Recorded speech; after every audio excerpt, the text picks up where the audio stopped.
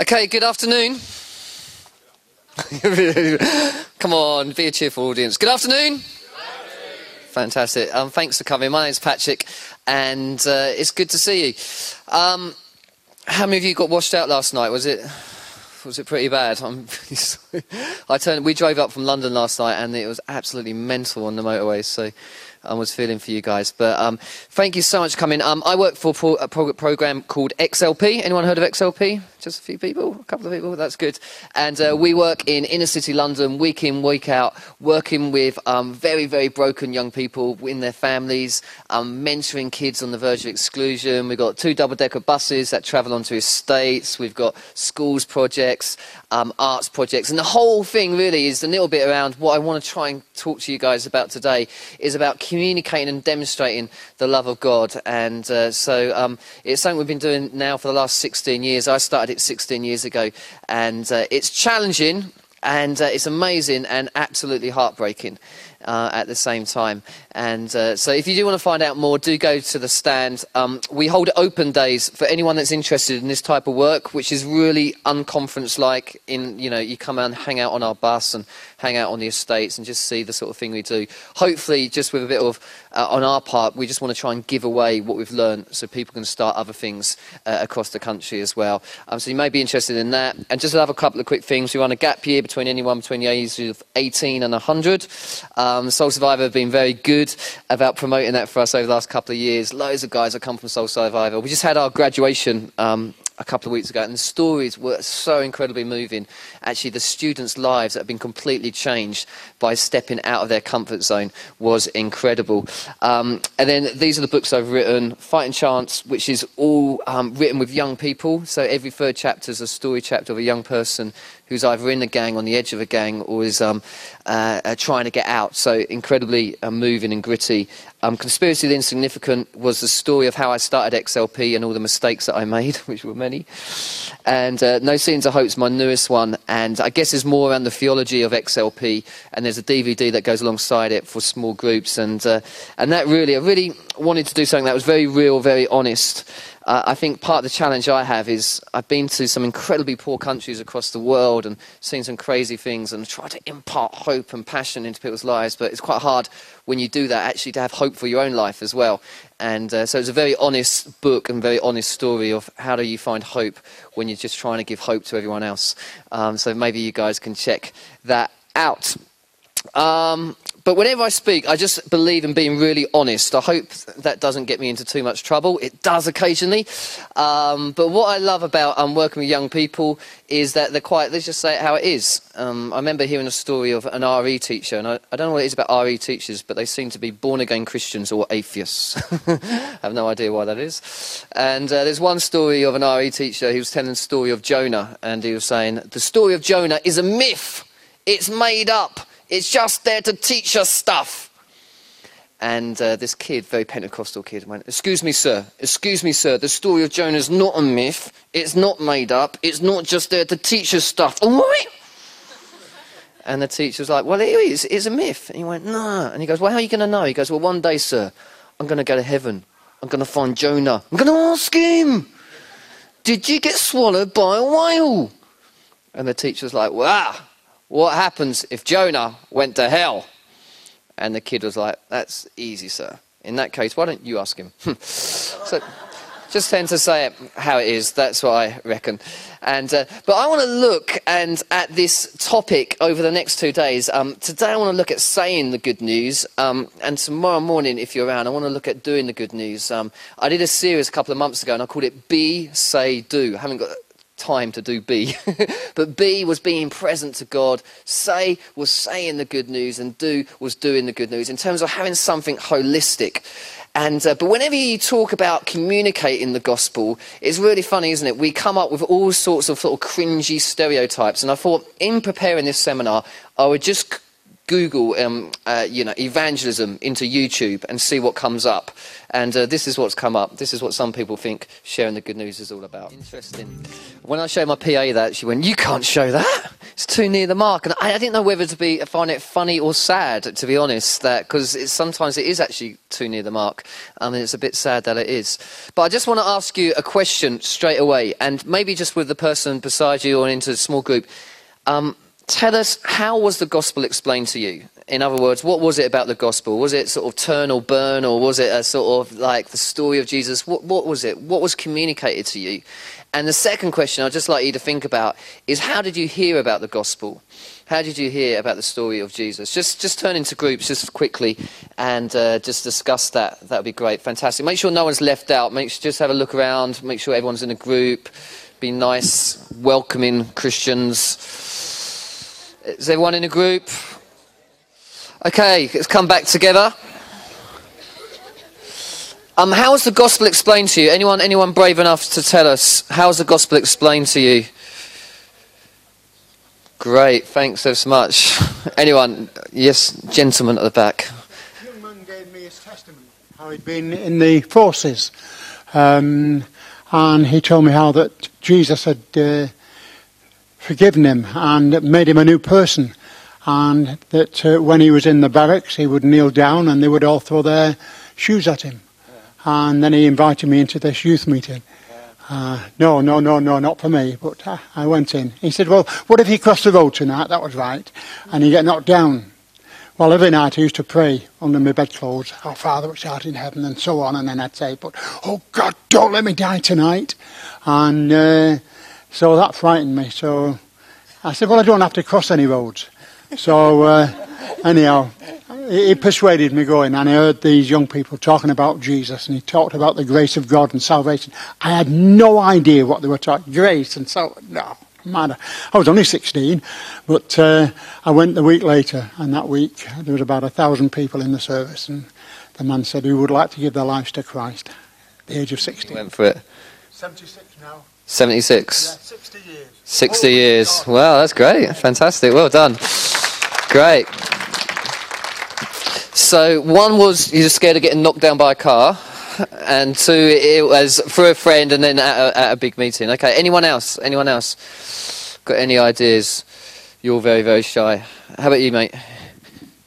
How the gospel was explained to me?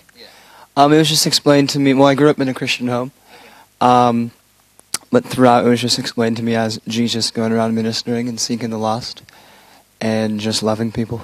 Great. And where are you from? California. California, you sort of gave it away a little bit. It's nice, fantastic. Well, it's interesting, when you ask that question, there's ways which the gospel is explained to. There's a few images coming up here. Was it this? I remember the gospel tract. Does anyone remember the gospel tract? There you have Satan there. Listen, don't believe any of this, keep partying, you'll never regret it, trust me. And then you've got trendy Christian there, stop believing Satan's lies. Oh, not those things, trust Christ today. And then you had all these sort of warnings about going to hell. These tracts were sort of the business when I was growing up. Where are you going? Do you know? Question mark. Next one was this guy, this is way before your time, this guy called Hal Lindsey. He had this theology where basically the whole earth is going to get destroyed any moment, so you need to repent pretty quickly and get your life sorted. And he bought these books that sold thousands in the Christian world, Countdown to Armageddon. The next one was a series of books, again, probably seen these a bit more modern, Left Behind series. This is, again, you could probably buy those in the Soul Survivor bookshop, in fact. This was a theology that basically says that all the good guys are going to get raptured out into heaven, and all the bad guys will be left behind, and you need to make sure that you're in the rapture. And they do have some interesting ideas in terms of, you know, you could be on a plane and half the plane gets raptured out, and then the rest of you are sort of wondering what's going on. And that was really, really common, and the gospel is explained that way, and still is in many places. And then you got into the Christian t-shirts.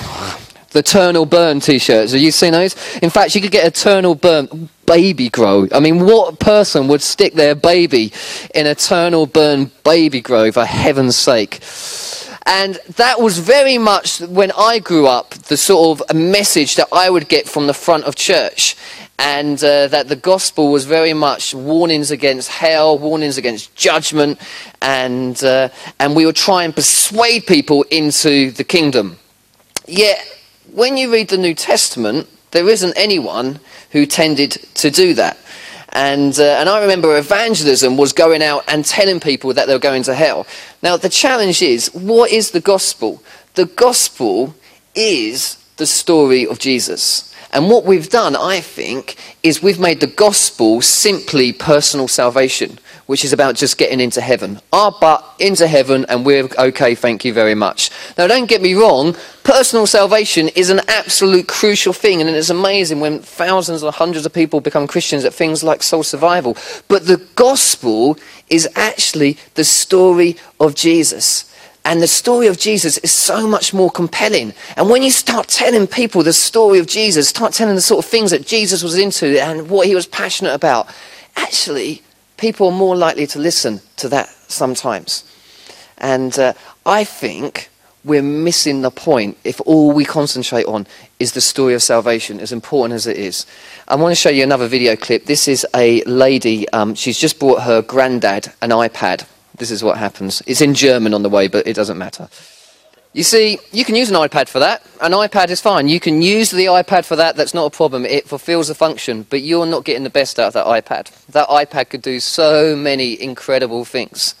And actually, sometimes I think it's the same with the gospel. You know, it's true, it does that, but we are missing out on actually what the gospel is all about. Carl Medeiros, who's one of my favourite authors, says this: the gospel is not an idea. It's not a belief, it's not a favourite verse. The gospel does not live in your church. It cannot be written down in a simple message. It's not the sinner's prayer. The gospel is not a what, it is a how. The gospel is a who. It's not a how, the gospel is a who. The gospel is literally the good news of Jesus. Jesus is the gospel. It's the story. And so you could ask the question, you know, how many gospels are there? Well, everyone says 4. No, there isn't. There's one gospel. The gospel according to Matthew, the gospel according to Mark, the gospel according to Luke, the gospel according to John. There is one. And it's getting to know the story. It's a bit like having a box set. I don't know if you're into box sets. Who here is into box sets?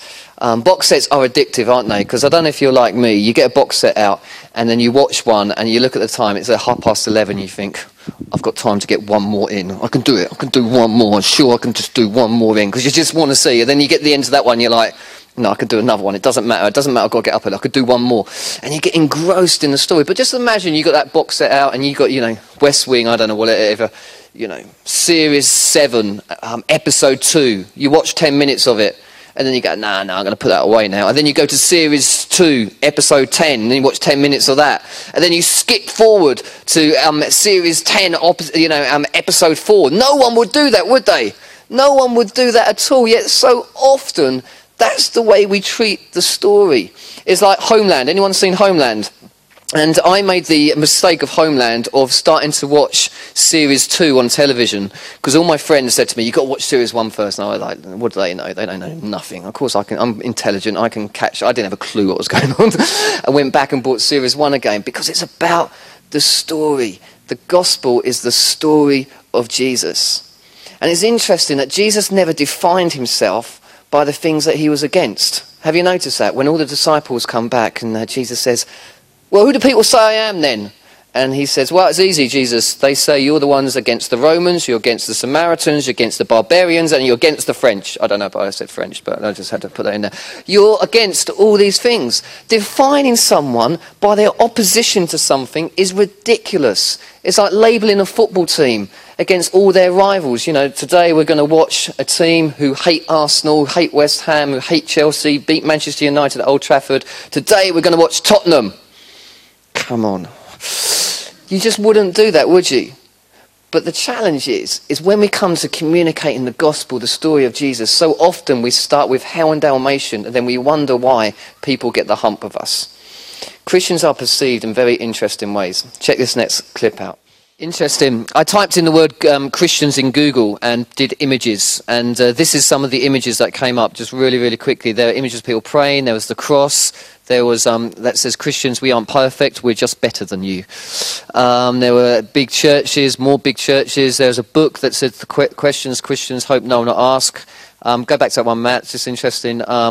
Why should I believe in heaven and hell exists? Why do we condemn homosexuals? Why are Christians so judgmental? Why trust the Bible? It's full of myths. How could a good God allow so much suffering? Next photo was a picture of Denzel Washington. Obviously, he's an all-known Christian. The Pope, which I would expect. And there was one around bumper stickers. I wouldn't worry about all this yelling and swearing if I were you. They'll know we are Christians by our bumper stickers. And the last one, turn to Jesus, study the Bible. And so it's interesting, isn't it? Like, I mean, that was like, you could do that today. But so it's interesting, the perception that people have of Christianity. There's an author called Donald Miller. You've probably heard of him. He wrote a book called Blue Like Jazz. In his book, he said this. He was doing a radio interview, and he said, he asked me if I was a Christian, and I told him yes. Then why don't you defend Christianity, he asked, confused. I told him that I no longer knew what that term meant.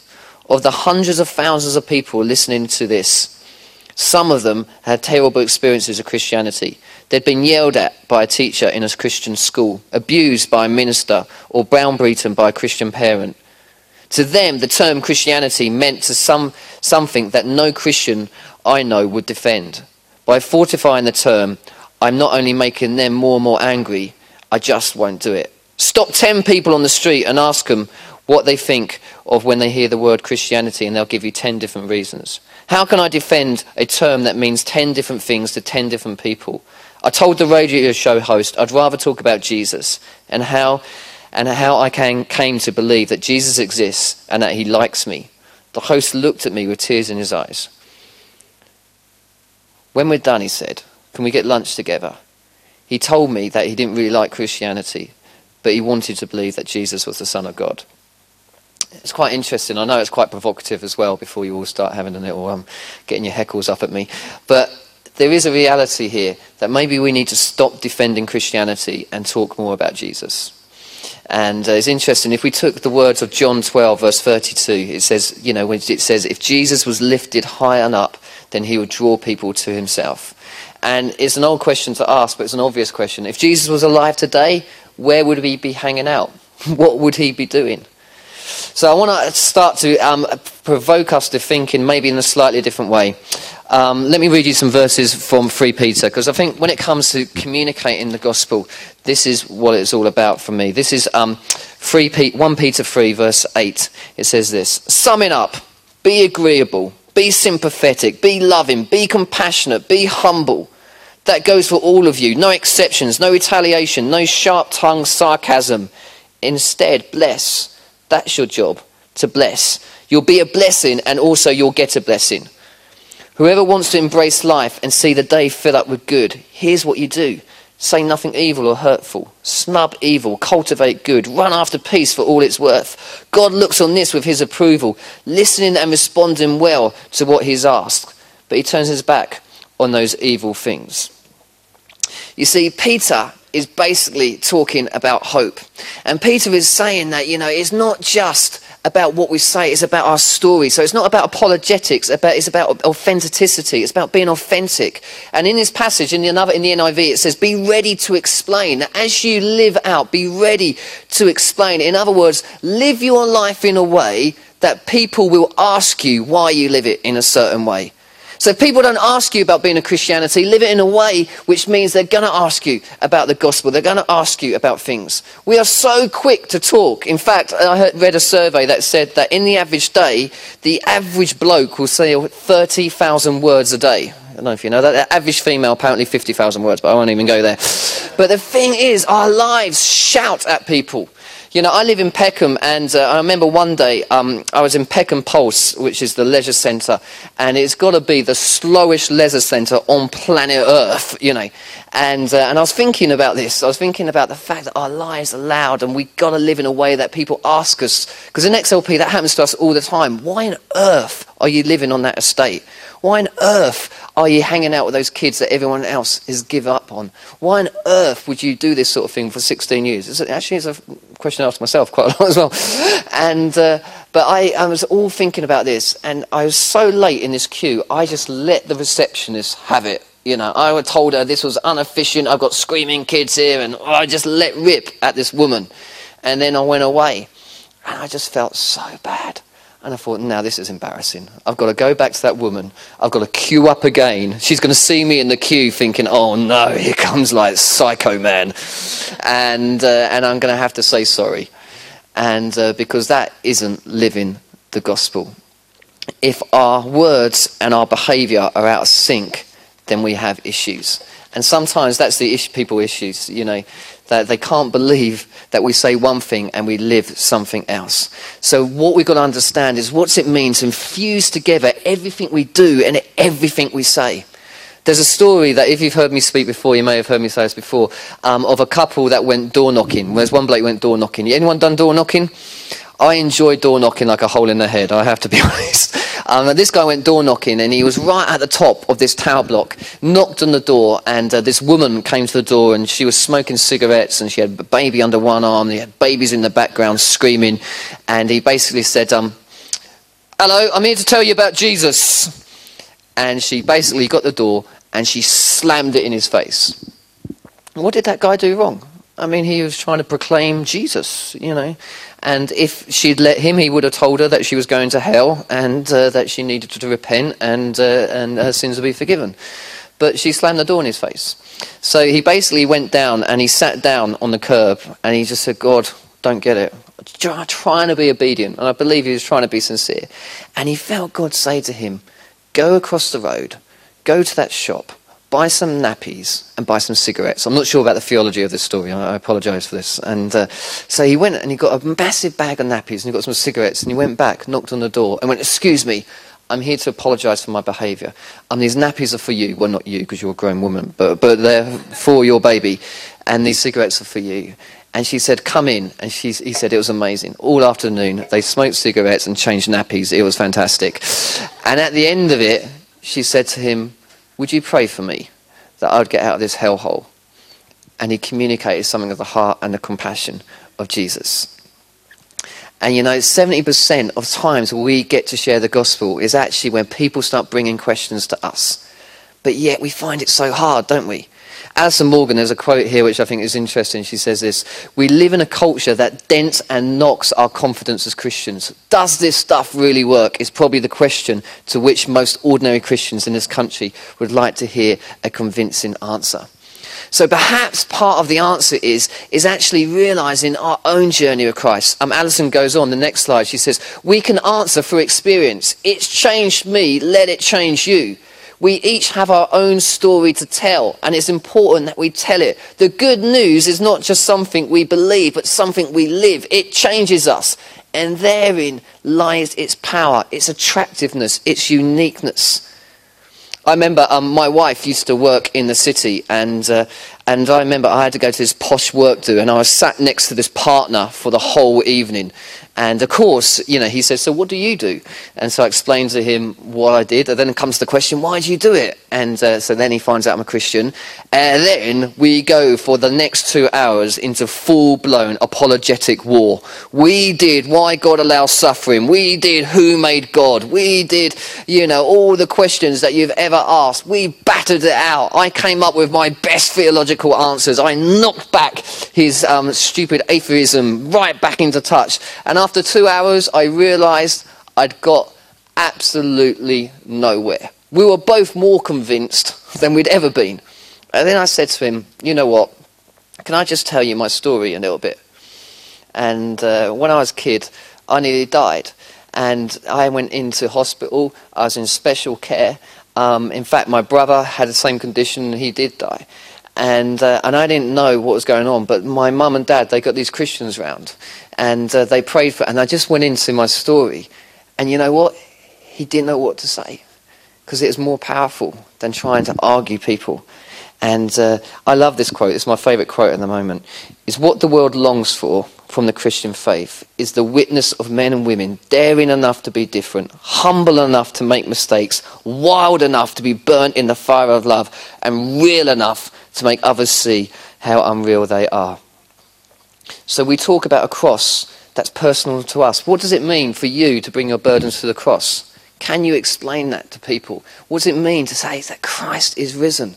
For some of us, and we say, well, you know what, my story's boring.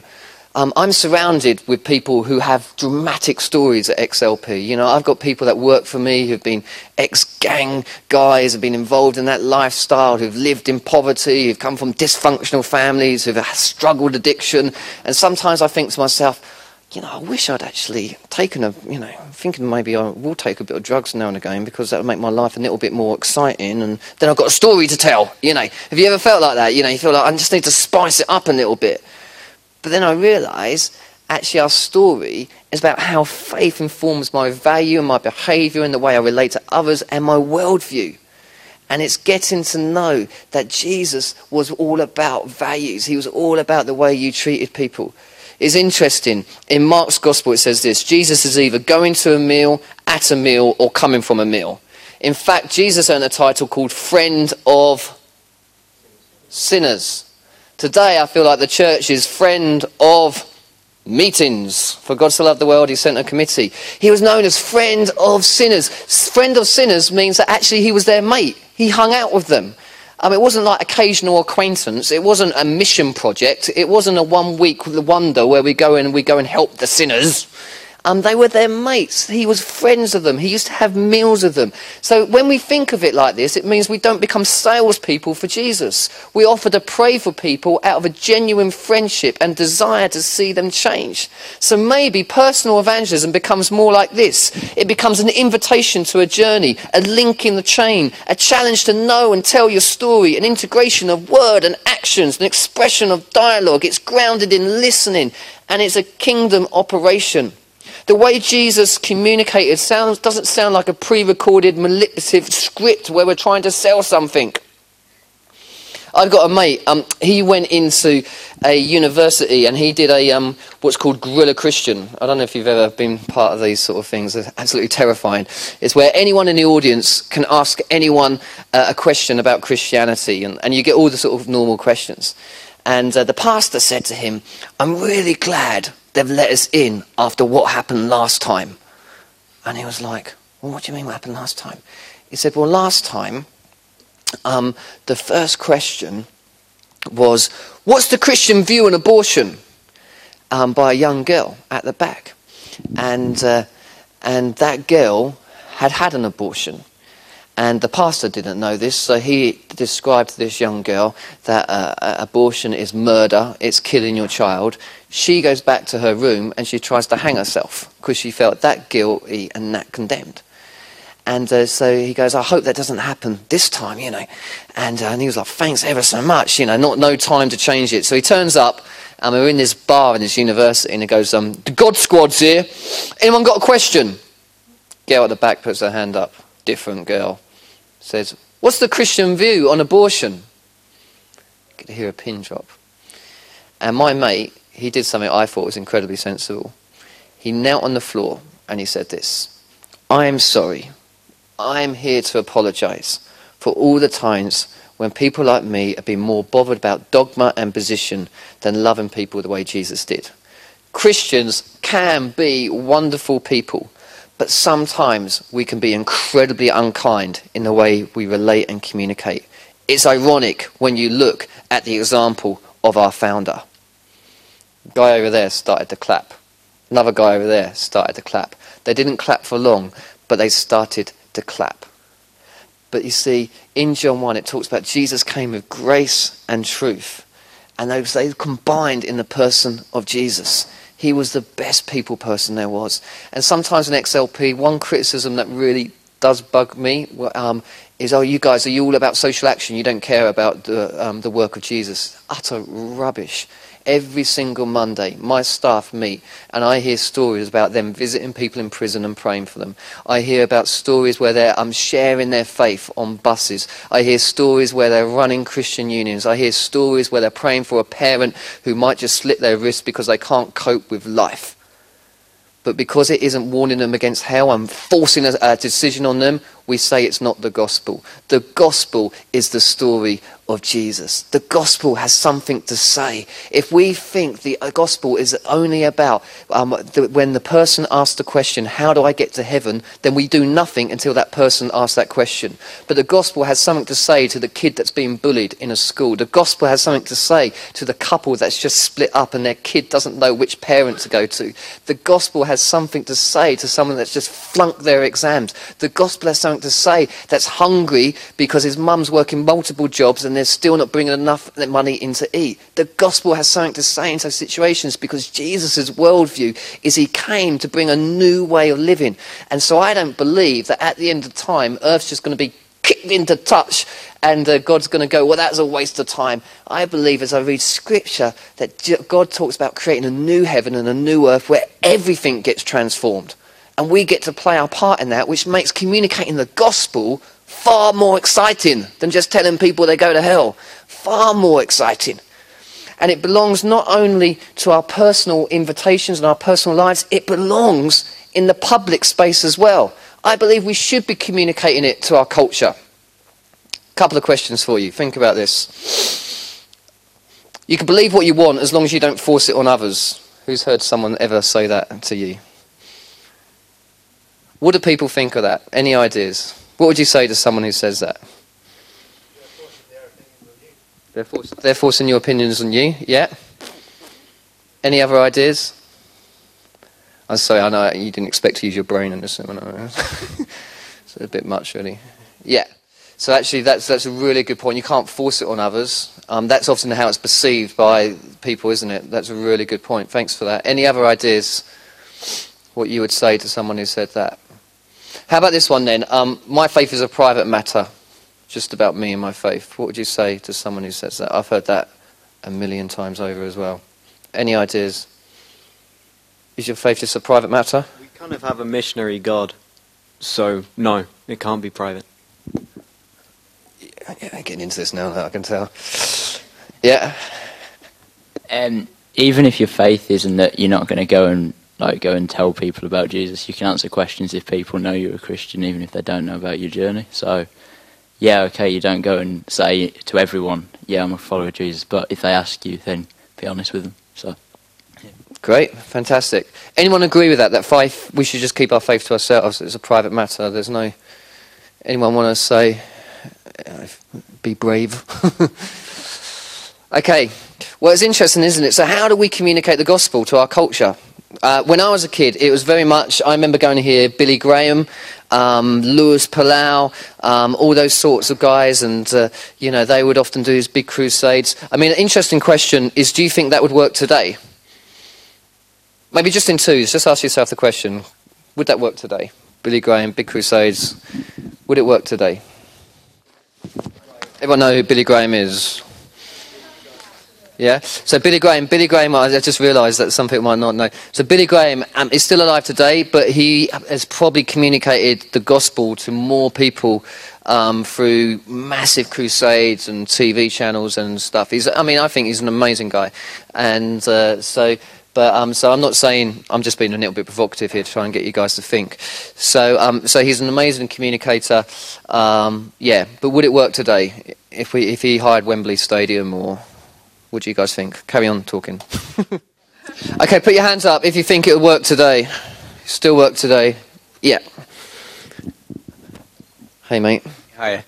Yeah, I think we was just discussing that I guess a lot of it depends on us. It depends on Christians. But I believe that, ironically, that people used to go there en masse then they would take one of their friends, whether they told them what they were going to or not. It's another matter. You get that from here, don't you? From the other night when Mike was saying, well, there might be some people that were tricked into coming and what have you. But I think people react to big names or big events more so than knocking on a door and saying, let me tell you about Jesus. Okay, great. Who else thinks it would work today? There's a few others. Yeah. When I was involved in a Billy Graham Live Link mission, I think it was called, it encouraged churches to go and speak to non-Christians and invite them to come and listen to Billy Graham. So it was sort of a safe form of evangelism. I'm talking to you about Jesus because I want you to come and listen to him. But it opened the door, and I think it would work as well. And I think it would work how he started off when he actually went into like a local high street and just stood there and started telling people about Jesus. Sure. So, Great. Thank you for that contribution. Okay, how about those who think it wouldn't work? Put your hands up who don't think it would work today. Some of you are not being brave now because you know I've got the microphone. Come on, be brave. Who thinks it wouldn't work? Yeah. I just think people respond a lot better to actions and love rather than being talked to. They like, just the way we treat them. I think people respond a lot better to just being shown love. Sure. Okay, fantastic. Who else didn't think it would work? Yeah.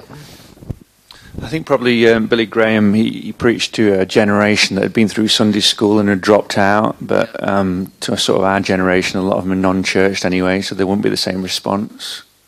Great, okay, really interesting. Yeah, there's this gentleman here, yeah. I think, like you were saying this morning, I think a lot of people have got a sort of hostility towards authority or institutions and sort of people who proclaim to have truth. I think everyone sort of these days is kind of on their own journey of truth, so they don't really like to be told what the truth is. So perhaps not. Sure. Okay, anyone else got, stick your hand up, yeah, if you've got a point of view. I find it quite interesting. I don't know about you. Our culture doesn't trust people. You stick a person up the front and you tell him that he's saying, as the gentleman over there said, about, oh, this is the truth. Show me, prove it to me. That's our culture. Not then. Like, they came from World War II. They were very trusting, ironically. Wow. None of you trust me. Thanks a lot. Any other views on this question? Yeah? No, that's a really interesting point, yeah? So is there a big difference between what happened on last night or the night before? I wasn't here. I was in a nice warm house in London. Yep. Yeah. No, it's very true. And there is a sense of, you know, I'm always careful of, I mean, I do think, I do think that there is a role for these type of events, and particularly like Soul Survivor and stuff like that. I think it's a great, and I think but what often happens at Soul Survivor is brought through relationship. People don't often come here on cold. It's a relationship that's built over many times, and you know it's great to have the gospel presented and stuff. But I do feel like in this country we do have, our model is often attractional. So we attract you to come to us. Whereas, as I read the Bible, it's all about going to where people are at. It's about going to them. It's about communicating the love of Jesus. It's about the gospel being bigger maybe than the thing we've made it. And, you know, for me, culturally, I actually think in stadiums today, I'm not sure it would work. I think if you hired Wembley Stadium today, most people wouldn't know who Billy Graham is. And even the churches get round. Often what happens is it's full of Christians. And it could work, and, you know, people could get saved. I'm not saying it wouldn't, but I guess I struggle with the £1 million budgets that are put into some of these events, when actually something else could really go into something that is far more grassroots. I think the other interesting thing is that conversations are also happening in our media, in newspapers, in magazines, and TV programs. There's websites, there's blogs, there's social media. And I think the challenge for us as Christians is actually to use that really wisely. I think one of the things I've been almost ashamed of is the way that Christians are capable of speaking to each other through social media.